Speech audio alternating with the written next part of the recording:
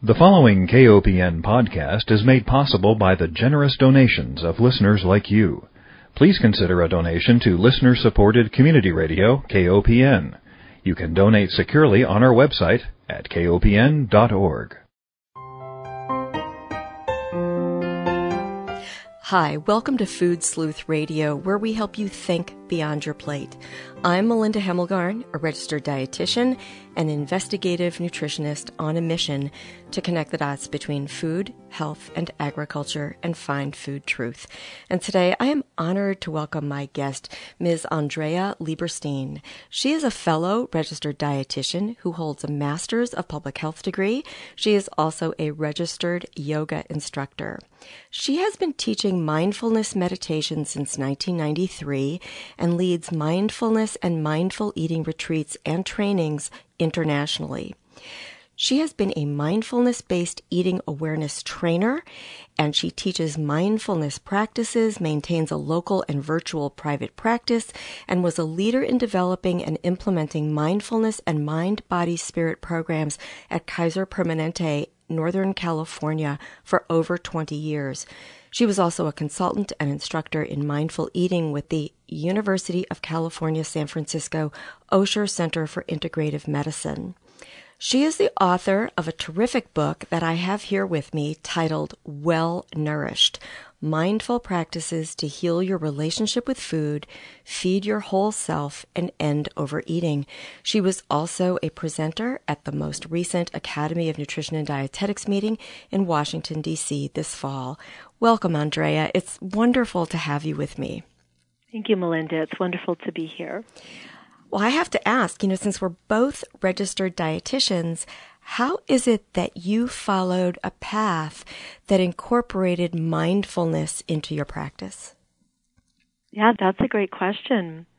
I was very interested at a young age in the connection between mind and body and how that enhanced our experience of well-being in life, our connection to self. I was also very interested in food as medicine and food as healing. So that approach, rather than food as, okay, what can I restrict so that I can reach the perfect weight?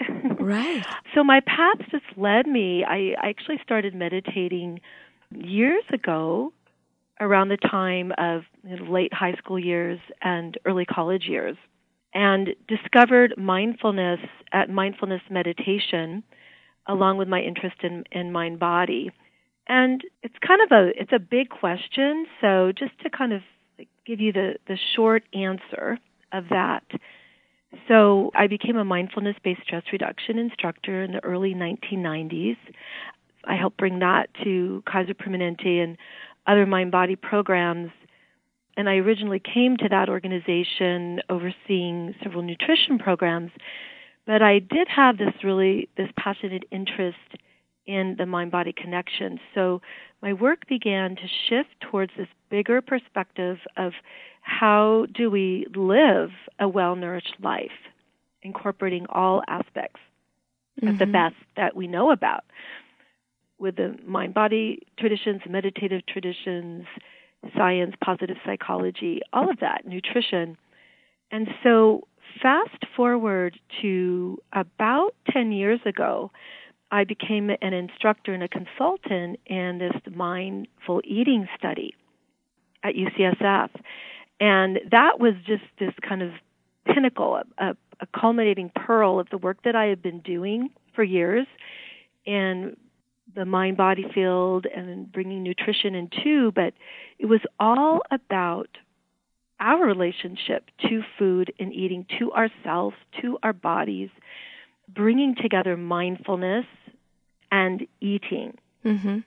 And so since then, I've been really focusing pretty solely on mindful eating and living a well-nourished life with mindfulness as the base, because it is such a powerful agent of change. Mm-hmm. Well, it's interesting. You've got degrees from both Stanford University and the University of California, Berkeley, and I'm assuming those are your degrees in nutrition and public health. Mm-hmm. When you were going through your training programs, was there any mention of mindful eating practice when you were studying nutrition?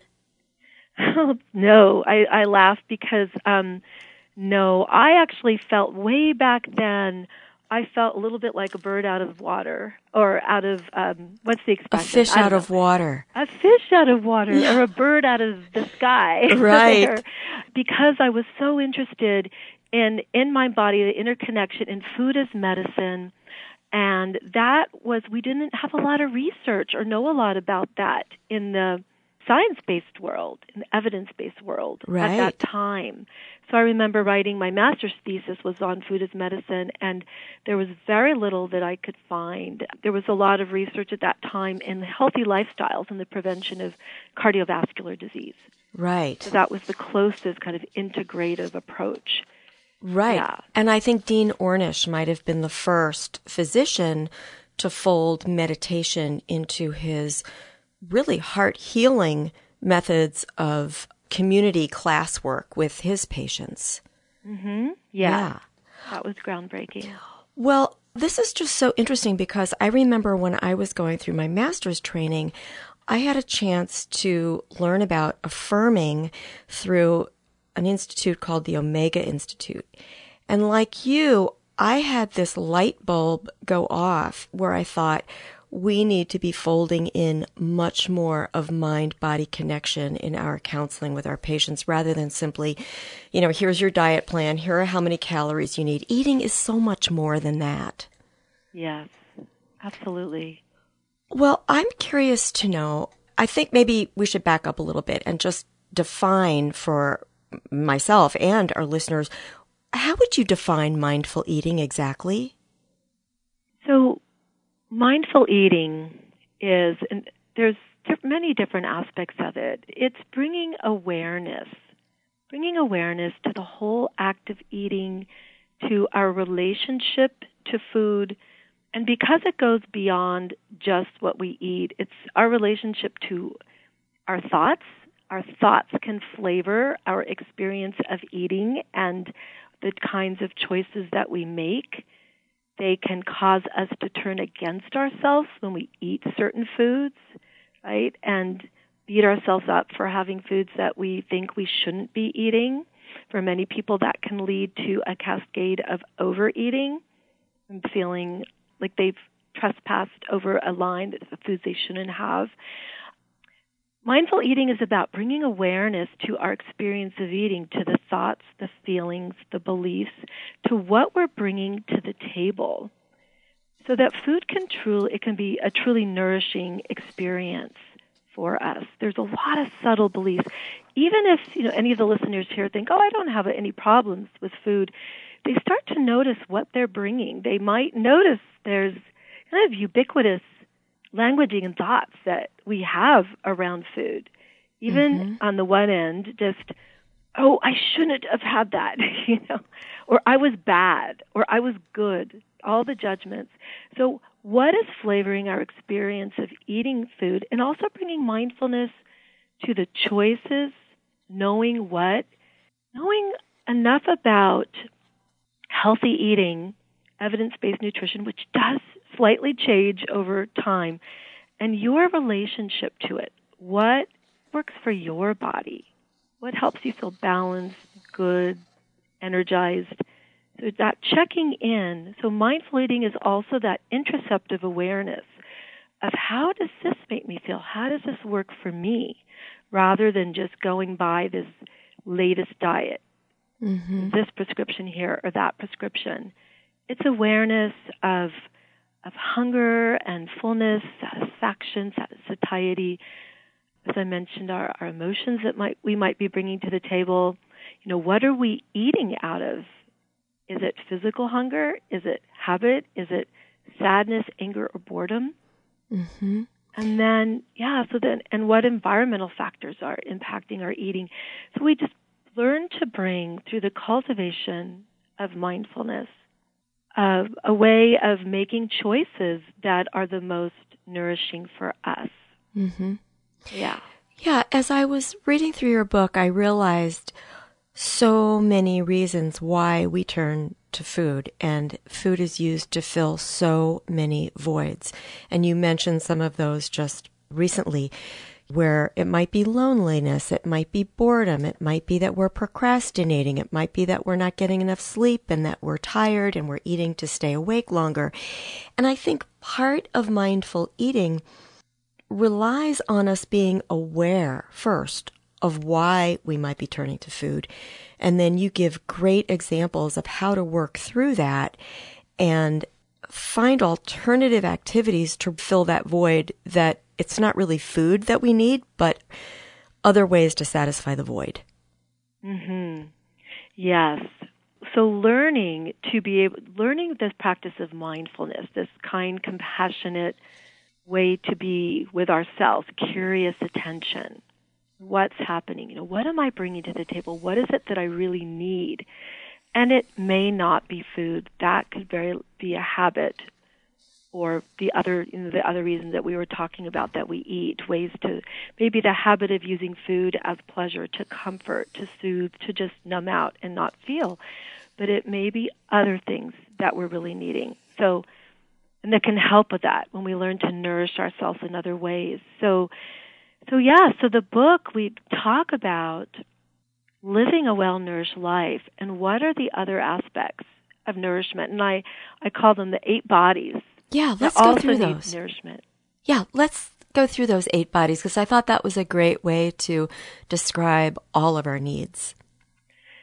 Yes, it's a nice way to frame all these different needs, and I use the analogy of where we're like the master chefs of our lives, and we create our own. Each of us has our own unique recipe and ingredients that we need to fill and feel in our life, that we're living a well-nourished life. So one life is not going to look the same as another. So the 8 bodies, and I have this lovely image in my book of 8 petals, the bowl, and how do we want to fill our lives, our well-nourished bowl? And so the 8 bodies are, one is the physical, which we probably read the most about, need to exercise and move and eat well and get enough sleep. And all these things are very important and foundational to our well-being. And with mindful eating, we also learn how we can eat in a way that is nourishing.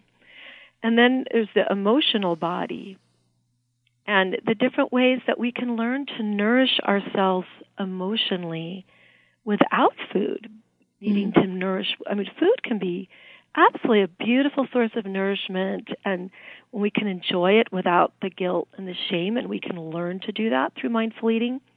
But we can also nourish from the inside out with qualities that we can cultivate, and there's a lot of research on how these qualities improve our health and well-being, emotional, cognitive, physical. So qualities such as gratitude, loving kindness, self-compassion, we can learn to cultivate these, kind of fill up our well from the inside out, be more resilient. We have the psychological body, which is really like how we navigate the challenging thoughts and feelings that might arise with mindfulness, to be able to not be in the middle, live in the middle of those challenging thoughts, and we sometimes call that ruminating, thinking over and over about worrying about certain issues, whatever it might be, or challenging emotions. And how do we navigate those skillfully so that we can rest more in a place of peace and balance, even as we may have those thoughts? And there's all kinds of ways to work skillfully with these thoughts and feelings so they don't overtake us. But we can dwell more in that place of clear seeing through mindfulness and make choices that are nourishing for ourselves. And we have the social body. And we know that social connection is really important for nourishment and health and well-being through research. And just we know that through our own personal experience. So looking at how am I being nourished now socially? Is this an area that I've really let go because I'm just focusing so much, on work, whatever it might be? And actually, each chapter in the book is about an exploration. And as I say, these listeners can think about in their own lives, an exploration of how nourished am I, and what might be missing, and what are some steps I could take to start to fill these areas. Mm-hmm. Social also includes connection with ourselves. So mindfulness can help with that too, and loving kindness practice, self-compassion practice. But there's all kinds of fun ways that we can increase all of these bodies. It doesn't have to be serious. I think that levity is important in that, putting on our mindful explorer hats. Let's take one break here and remind our listeners that if you are just joining us, you are tuned into Food Sleuth Radio, where my guest is Ms. Andrea Lieberstein. She is a fellow registered dietitian. She holds a master's in public health. She is also a registered yoga instructor and a mindfulness-based registered dietitian and author of Well Nourished, Mindful Practices to Heal Your Relationship with Food, Feed Your Whole Self, and End Overeating. And we are going through the 8 bodies that Ms. Lieberstein explains in her book in great detail.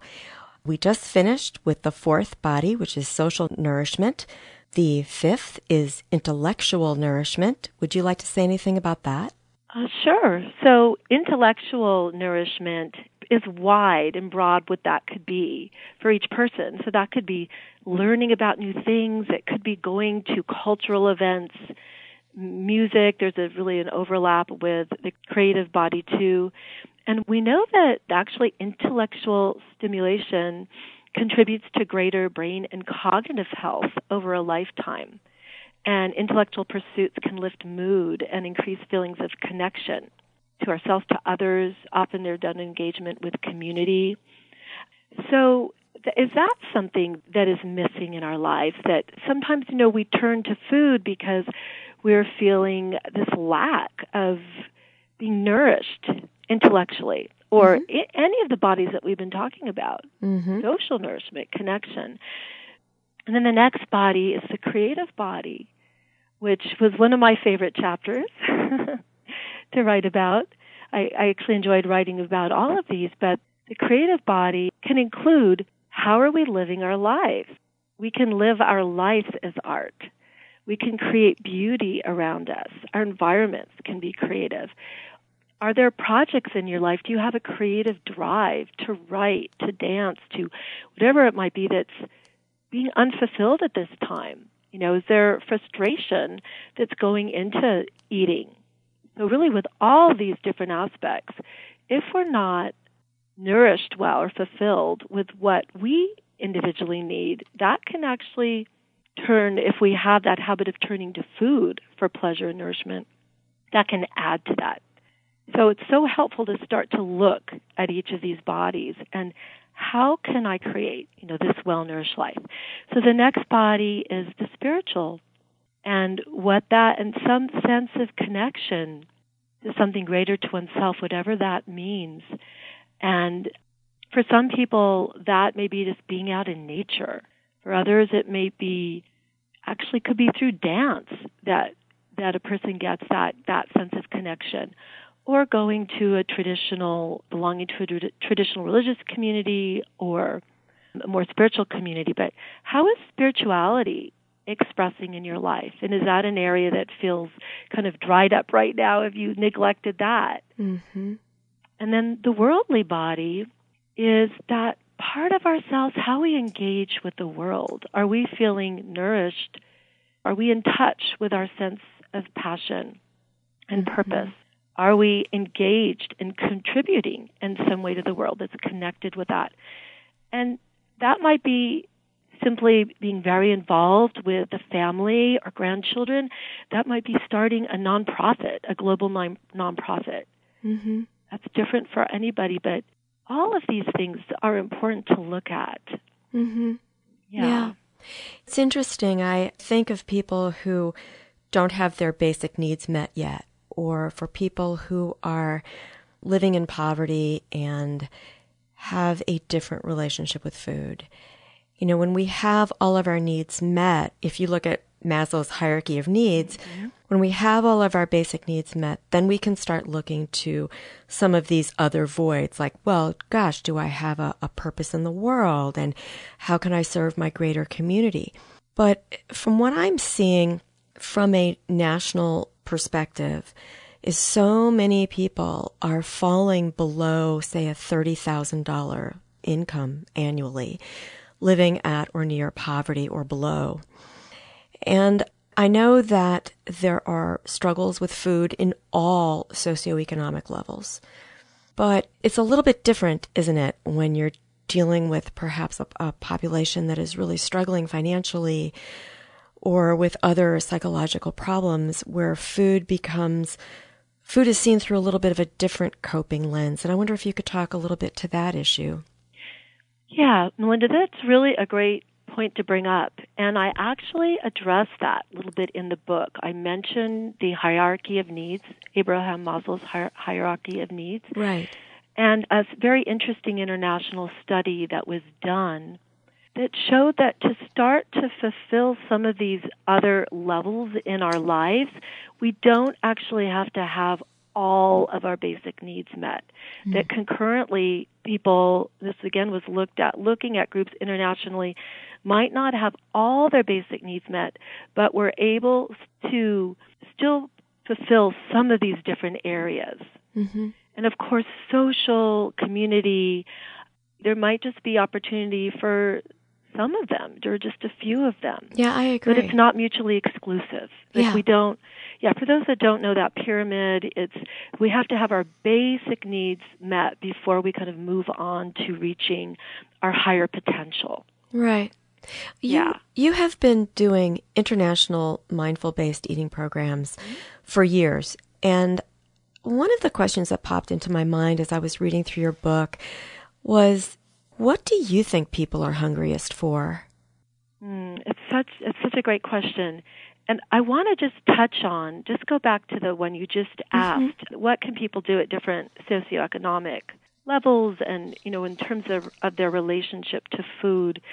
And so anybody can start to just tune in to the different foods that you're choosing and how do they impact you? How do you feel while you're eating, before and after? And look at within what you can access. There's not always as much fresh fruits and vegetables in certain areas, but we know that frozen fruits and vegetables actually maintain most of the same nutritional value. And so just start to experiment with bringing in more of a range of foods and really, check in with what helps to contribute to your well-being. Well, so that's it could be such a longer answer, but yeah. Yeah, so getting back to my question, if you were asked, what do you find that people are hungriest for? Yes. How would you answer that question? Okay. Well, how I would answer that, and it's particularly the lens, I work with a lot of people that are struggling with food, are focusing on food as a distraction, as a main source of pleasure, or just to kind of numb out and not feel, or just overeating, just simple overeating in general. I think it's several things.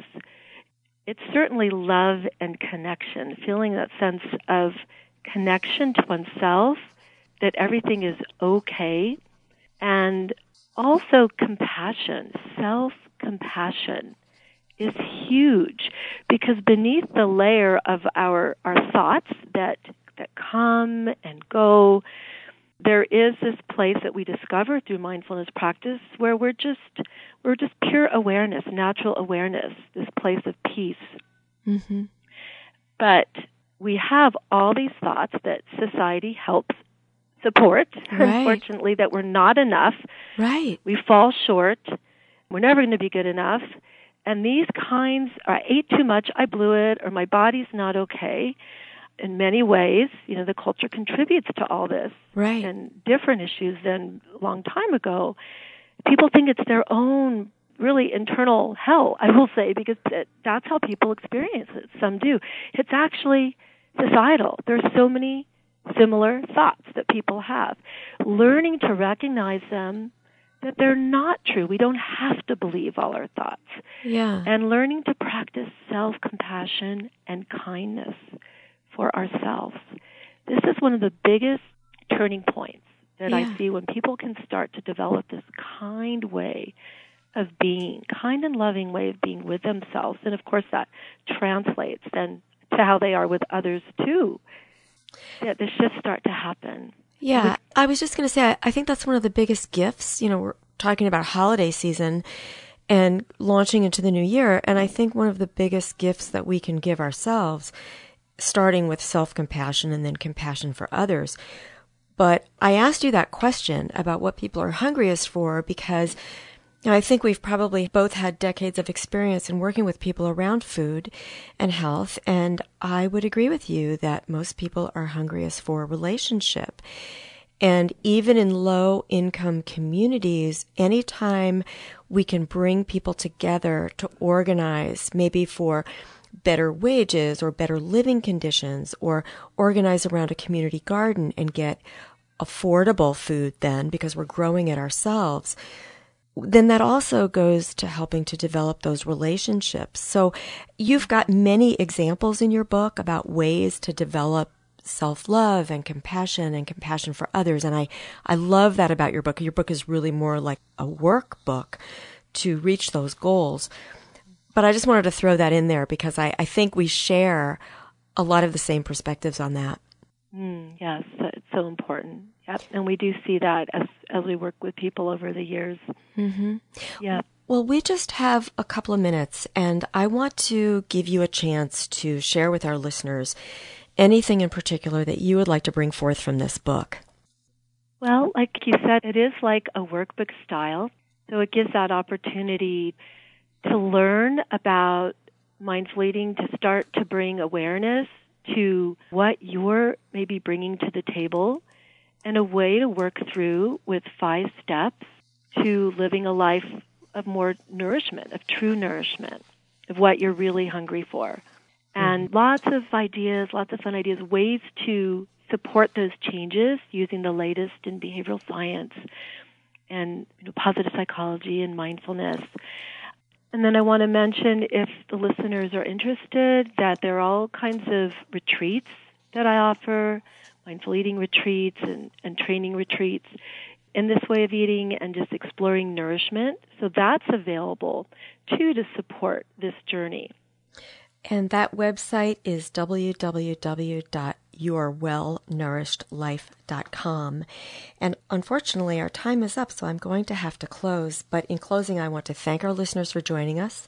I want to remind everyone that Food Sleuth Radio is produced by Dan Hemmelgarn at KOPN Studios in beautiful downtown Columbia, Missouri.